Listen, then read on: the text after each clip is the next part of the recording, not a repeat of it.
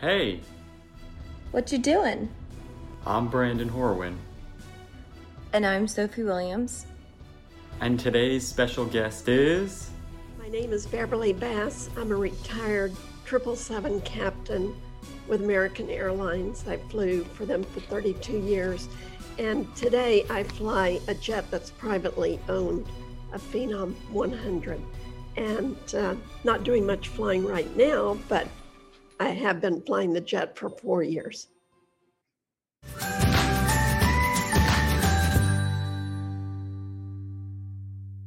Excellent. Well, we are so excited to have you on What You Doing with Brandon Horwin, and Sophie Williams.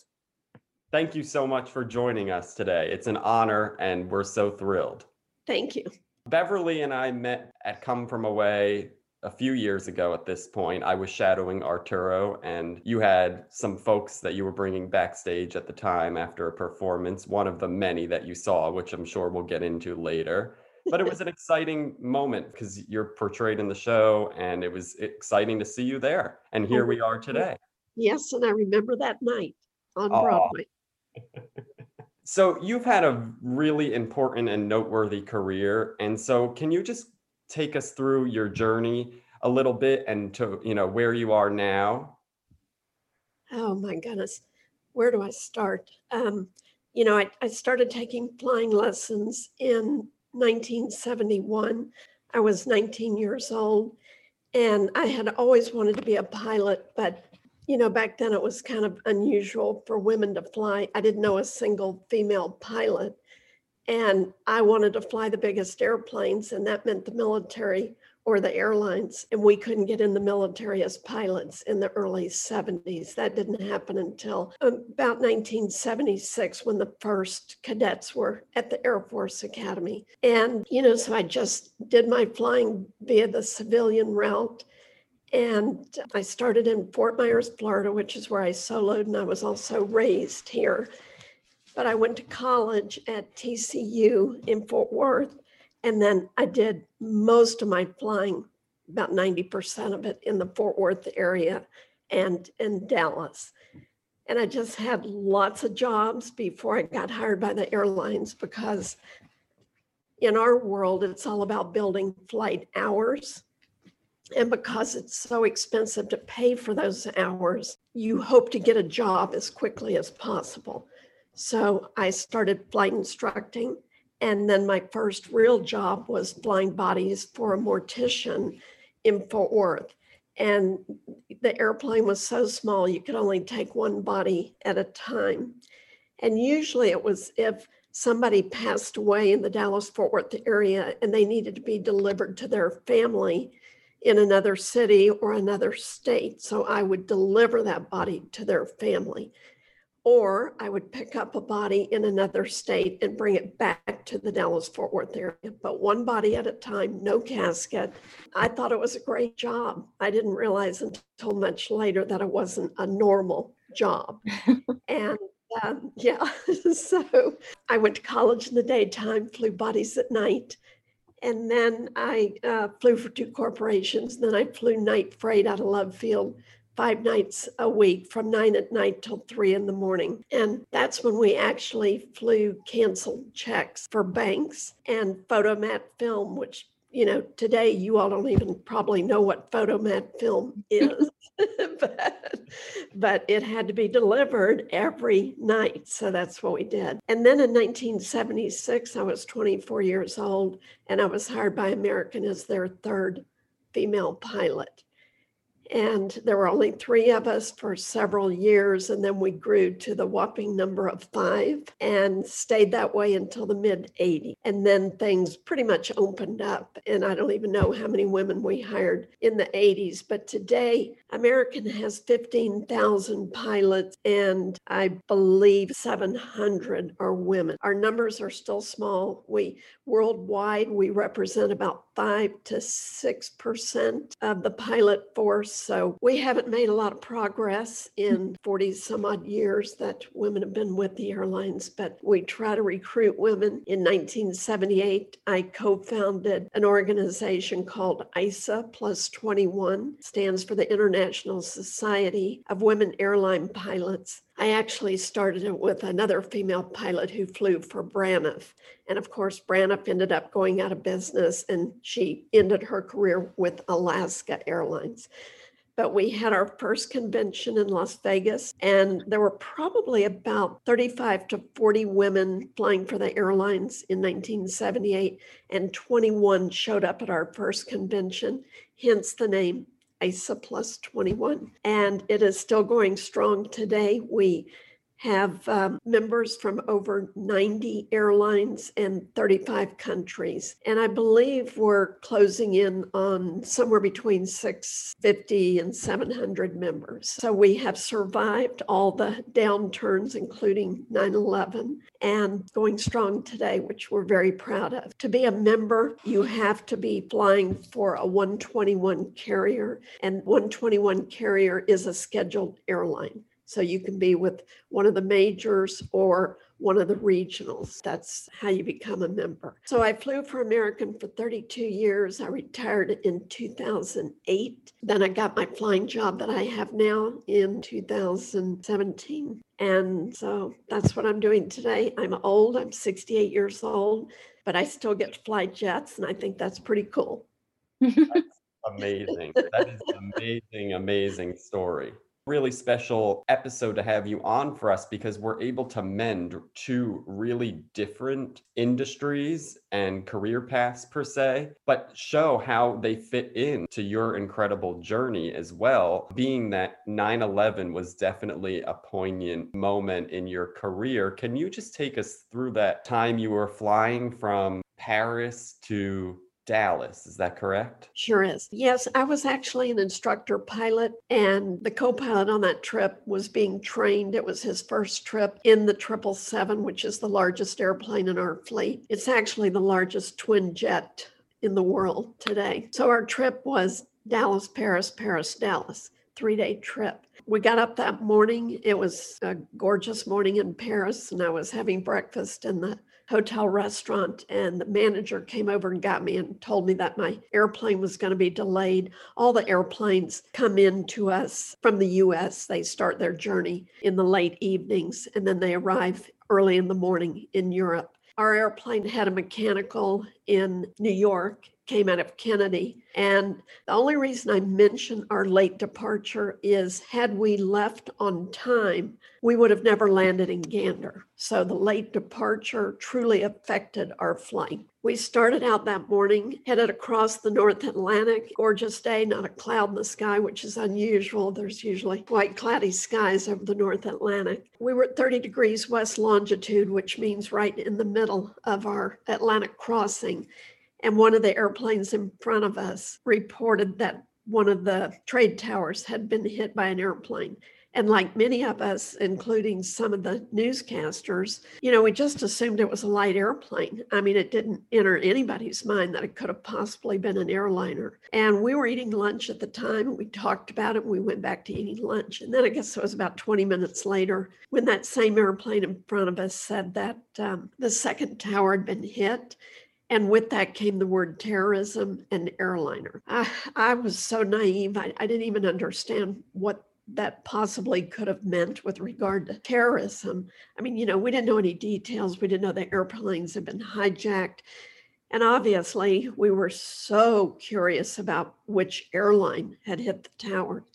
Shortly after that, we heard that New York's airspace would be closed, which didn't impact us because we fly what is called a Great Circle route, which brings us in over northern Canada, down through Chicago and into Dallas. So we don't go through New York's airspace on those trips. So we didn't think too much about that. And then shortly thereafter, they said all of the U.S. airspace would be closed.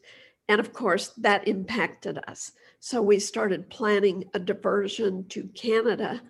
And the most logical cities for us would be Toronto or Montreal, one of the major cities, to take that big airplane into. Then the next thing we learned is at 50 degrees west longitude, which is where you normally come in contact with Gander control, because when you're in the middle of the North Atlantic, you're never talking to controllers because you're out of range.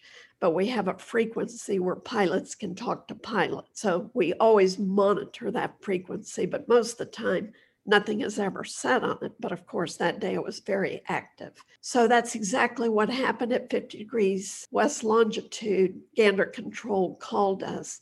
We were American 49. They said, land your airplane immediately in Gander. And, that certainly wasn't on our radar. We are very familiar with Gander and Halifax and St. John's because they are the airports that we use for emergency diverts, whether we have an aircraft problem or a passenger problem. So we know about them, but most airline pilots will spend their whole career and not ever land at any of those places. So it's unusual to go in there. So when I plugged Gander into my computers, it showed that we were going to be 7,000 pounds over our max landing weight.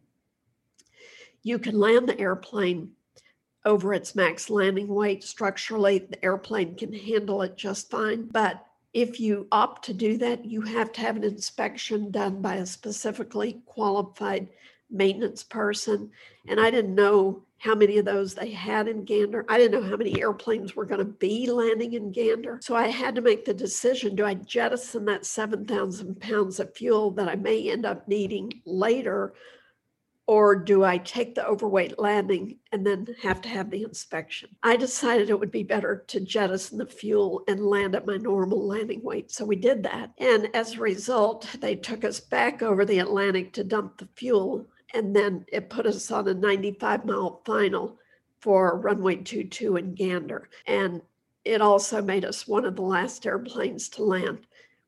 A normal final approach is about 15 miles. Ours was 95. And we were number 36 out of 38 wide bodies to land that day. And it was the most awesome sight when we were on final approach, because Gander has a beautiful runway structure, but their terminal, their infrastructure is quite small and very dated. Their terminal reminds me of the Flintstones house. The furniture is very small, it's very low to the ground, and it's orange and lime green plastic.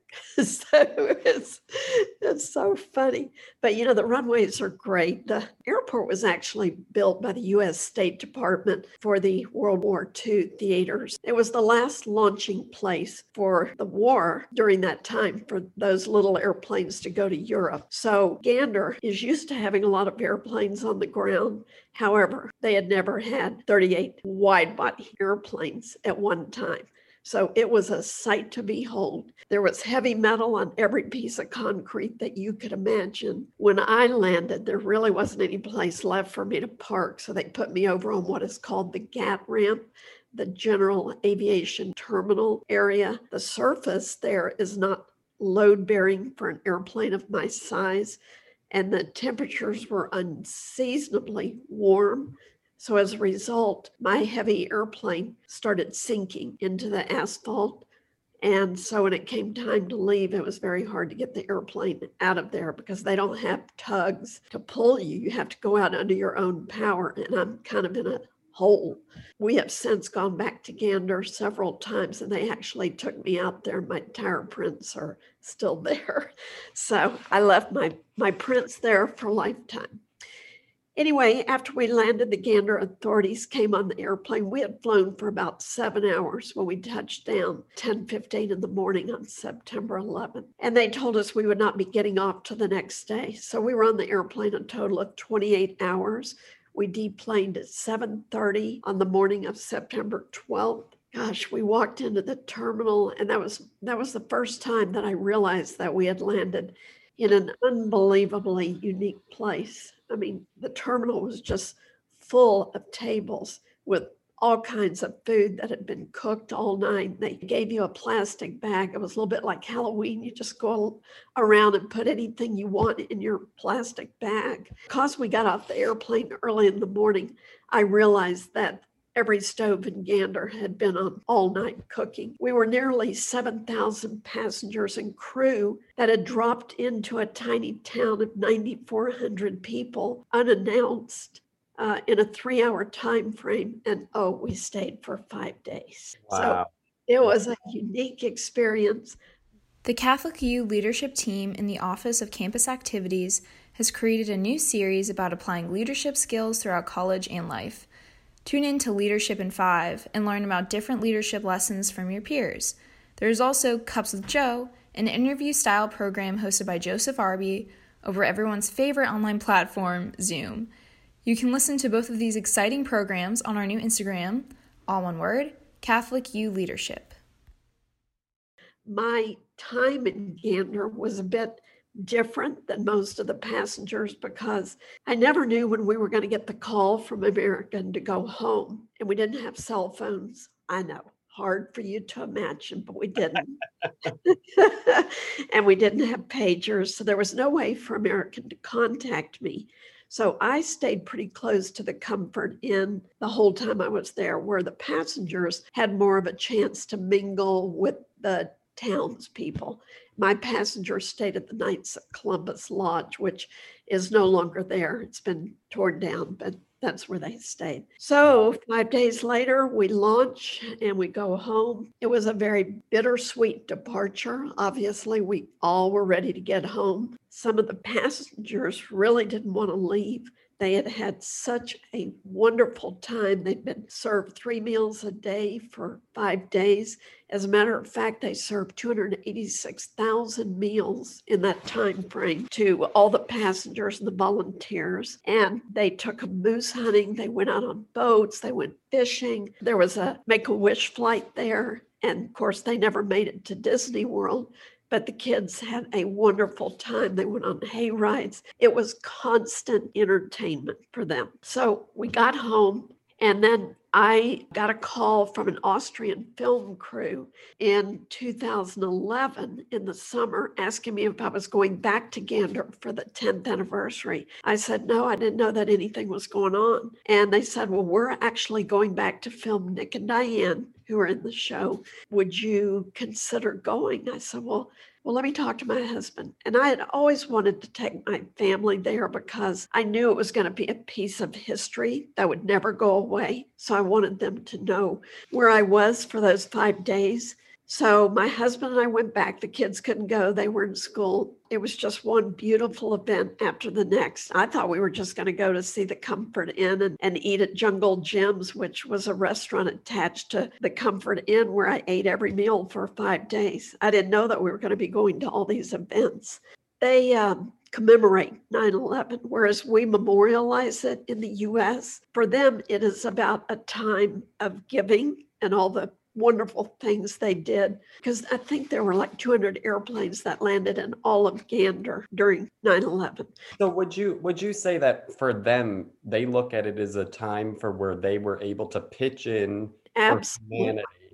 And do great things. It was the worst tragedy in American history. We handle it in a very different way. It's incredible to hear you recount your perspective, being one that flew into the airport that day, not knowing what would extend beyond those 5 days.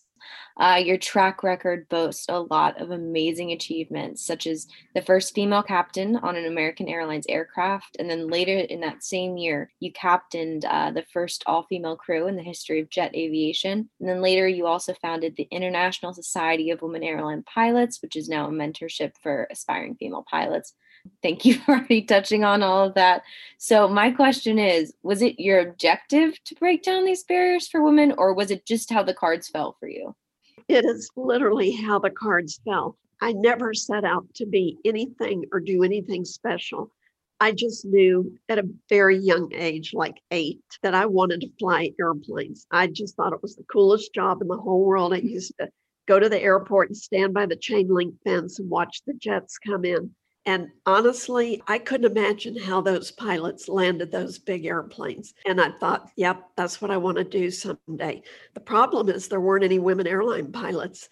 And I remember thinking, maybe they won't notice that I'm a girl. Maybe they just won't notice, I know, what a stupid thought. But no, I never set out to do anything special. I just knew personally what I wanted to do. And that almost sounds a little bit selfish because now my career path has changed immensely. I do a ton of mentoring. I help young aviators pursue their dream, but certainly I didn't set out even thinking about doing that. And I didn't even know what the glass ceiling was. I had to look it up on Google. I didn't know about any of that stuff. I was really very naive about it. I just knew I wanted to fly jets. With regard to ISA, when we started that, the whole reason was we just wanted to meet the other women who did what we did. We wanted to see their uniforms, wanted to know what their uniform hats were like. If we ever ran into each other at an airport, which was so rare, I mean, you went years without seeing another female pilot at any of the airports, we would cause a scene because we would be so excited and we would just go, oh my gosh, there's another woman in a uniform like me. We were such oddities, and it is so hard to imagine that today because I feel like I can hardly go to DFW or Chicago or New York without seeing a female pilot. And my daughter is a captain for Envoy, which I, of course, love. And she had actually already gotten hired by Delta and had completed her interview with American when COVID hits. So that has been very sad for us. But yeah, as far as the first female captain, everything in the airline industry is based on seniority. So you don't really have any control, when you're going to move up to captain. And it just so happened that it worked out for me. Our number one girl, seniority wise, was on maternity leave. And our number two gal locked into a bigger airplane. When you upgrade to a bigger airplane, you have what is called a 6-month lock-in. In other words, you go through so much training, they invest so much in you that they don't want you to leave that position in 2 months. So she was locked in and couldn't get out of that lock-in. So it funneled down to me seniority-wise. So that's how I became the first captain for American. And then as far as the first all-female crew, it was really the first all-female crew for American. I don't ever claim to be anything other than with American. Although I will admit, and it's hard for me to do this, I was the first female captain in the world on the 777, and I did have the first all-female 777 crew in the world. And wow,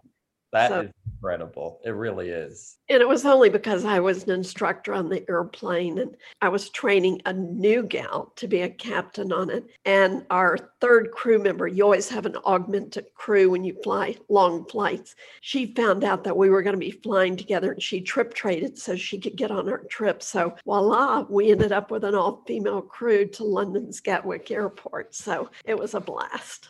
Wow.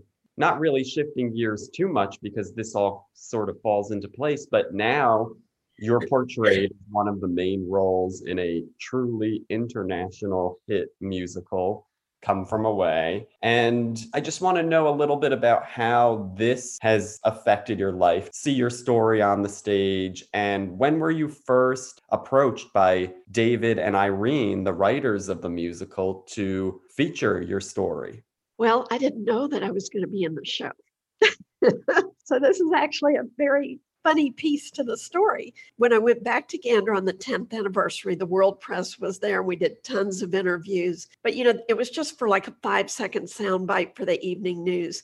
And that's when I met David and Irene. And I was told that there were 2 playwrights in town. Again, I didn't even really know what playwrights were. And they said, would you mind if they interviewed you? I said, no, it'd be fine. Well, the interview lasted 4 hours. And that was the end. I mean, they looked like young kids to me, and I never thought about it again. We went back to Texas, and that was it. Well, what I didn't realize is over the next 4 years, they had pretty much gone into hibernation and they wrote the whole show, the book, the lyrics, the play, everything. And during those 4 years, I would maybe get a random email or a call or something just asking me a very benign question. And I would answer it, still never thinking a thing about it. And then in the summer of 2015, Tom and I were down in Florida at our place there, and I got a call from the producers inviting us to the world premiere opening of Come From Away in La Jolla. I didn't even know what they were talking about. So we get on a plane, we go to San Diego, and the night before opening, they had this big party. You know, I've learned that theater people have lots of parties. So, uh, so we walk into this, beautiful restaurant. And one morning, I had opened up my computer about 6 months before all this happened, and I saw a picture of Jen in my uniform, and it's when they're sitting on the plane, so it's the whole cast. I went, why is there a picture of me? And at that time, she had blonde hair, and it took me a second to realize that it wasn't me, it was Jen. It was just the weirdest feeling. And so we go to this party, and I see Jen way across the room. My daughter's with me, and I said, Paige, I think that's the gal who's playing my role. And so I walked over to her. I was a nervous wreck. And I walked up and I said, I'm Beverly Bass. I think you're playing me in the show. And she said, you don't say. And we just became instant friends. We've been so connected ever since, although we laugh because we could not be more different from each other personally. We are very different in every aspect, but we respect each other so much. I respect her craft because, oh my God, I could never get up on stage and do anything that she does ever, but she'll come back and say, Bev, I can't play a jet, so it's really a very interesting relationship. Just a great story. Yeah, it's cool. So we're sitting in the audience. We know not one thing about the show. And we're front and center about 3 rows back. And you know how in the beginning of the show, she rolls out her chair and picks up the phone and says, Tom, I'm fine. Oh my God. My husband buried his head in his hands.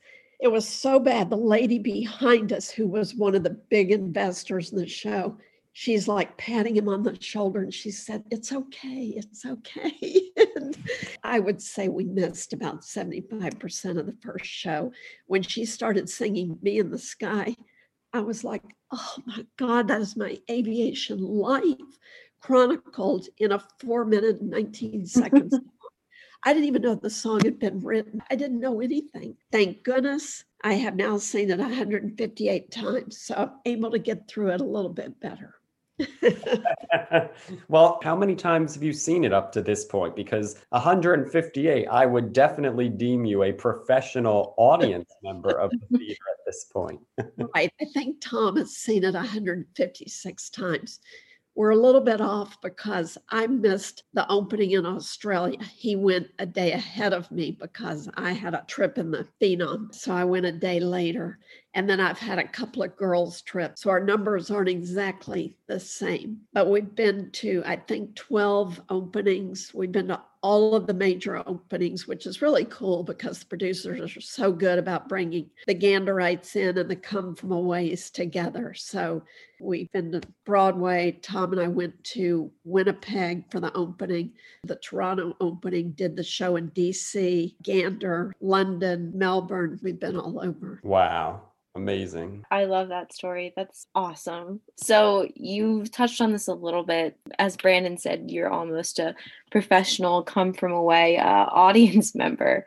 So since the COVID shutdown, how has it been adjusting to like your new lifestyle? Well, I have to say, and I don't mean this in a negative way, but things had gotten so busy for us, not only just going to the show, but I do a lot of PR work for the show in that I go to events with people who are setting up things for corporations to do when they are in town for like a convention. They'll bring in people, anywhere from 5 to 10 Broadway shows to do snippets of those shows to the audience. And the audience is anywhere from 200 to 4,000 people. So it's huge. I've done so many, I can't even count at this point.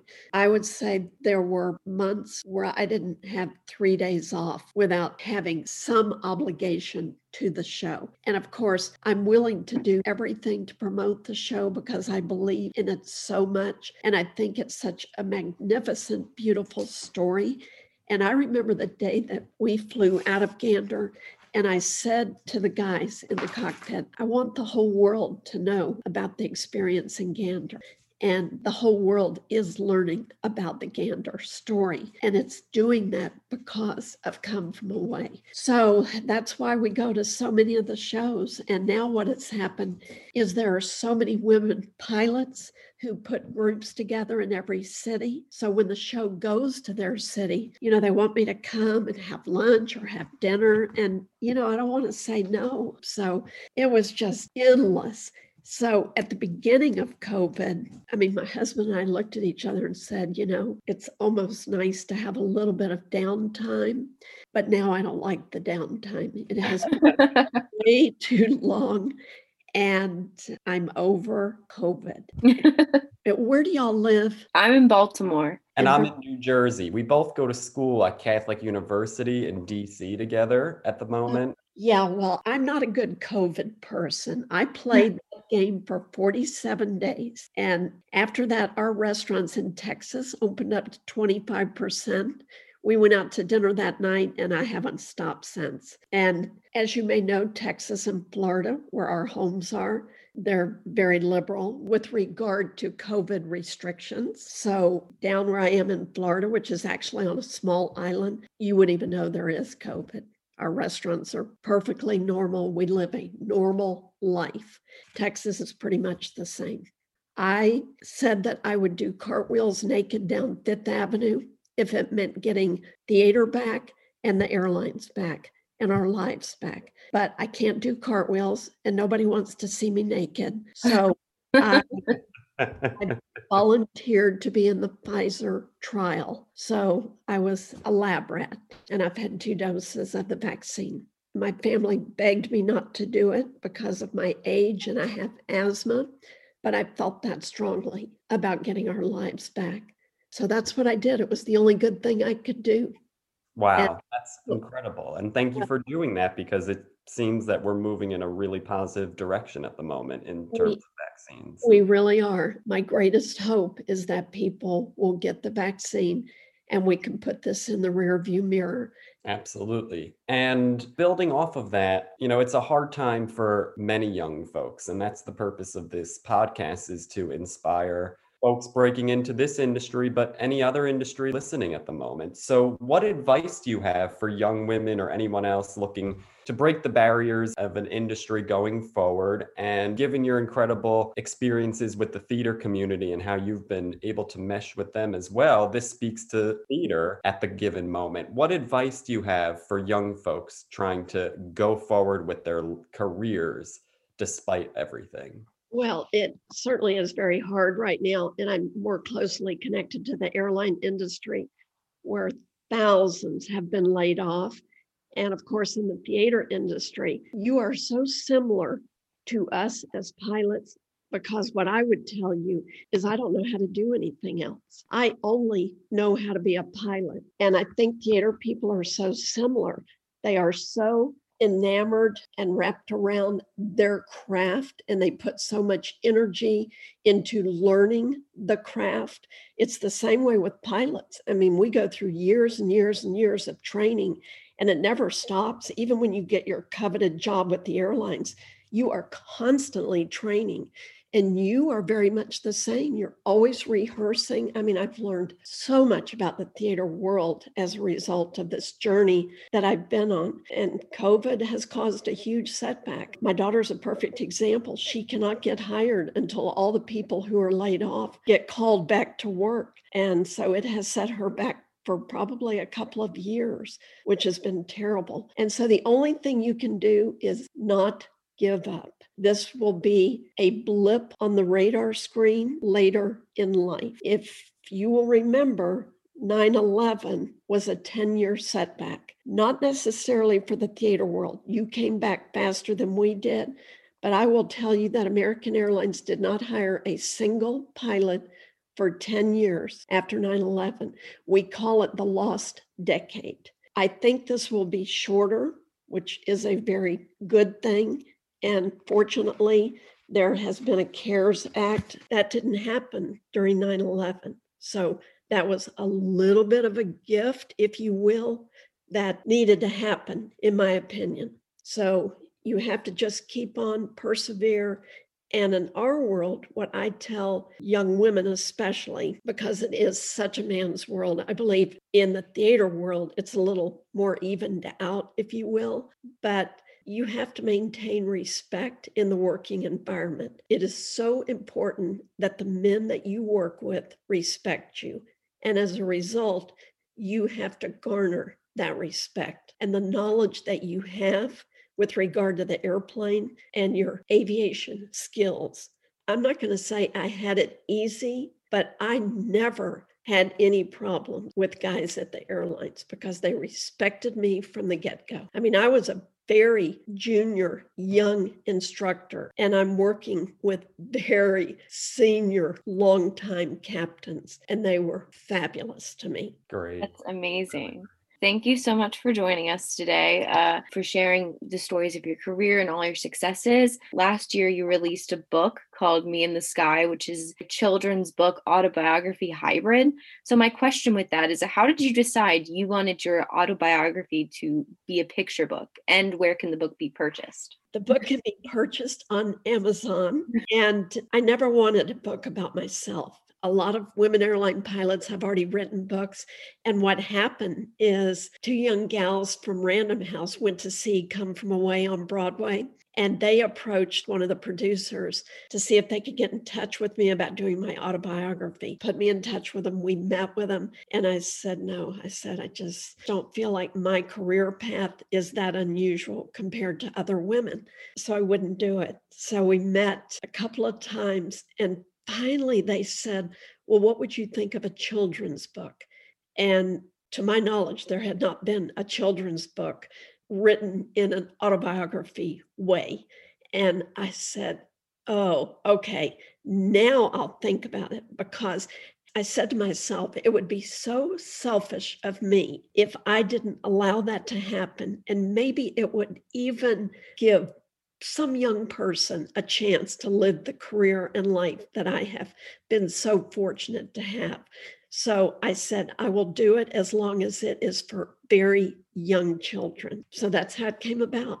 You know, the cover jackets and stuff tell a lot about my career, but the book itself is for very young kids. And I got to pick the illustrator. She and I actually went to see Come From Away together well after the book was written. We hadn't met before, and we saw the show together in DC. So that was a wonderful experience for me. Very proud of the book. And here's the other piece of good news. Come From Away was supposed to go and play all over China and Asia when COVID hit. And my book has just been picked up by 2 publishers in China. Congratulations. That's excellent. Yeah, so the book should come out about the time the cast goes to China to do the show. So Wow. that's Amazing. Excellent. Well, Me in the Sky, Beverly's book on Amazon.com. Be sure to support that as well. This has been an incredible interview to talk about, your just amazing career in the sky, and then to hear a recount from you of what it really inspired Come From Away and everything that followed it. So thank you so much for joining us today. one other thing that I forgot to mention when I was talking about ISA is we are very active with regard to giving out scholarships for young women aviators. And to date, we have given out over $4.5 million worth of scholarship money. We're the largest single donator of scholarship money for young women aviators. So for such a small group, we've been able to help a lot of young people. Wow, That's that's amazing. amazing. A Thank great you note so to much. end on. Thanks, Shal. I enjoyed it. Thank you so much, and take care, stay well, and hope to see you in the theater again soon. I hope so.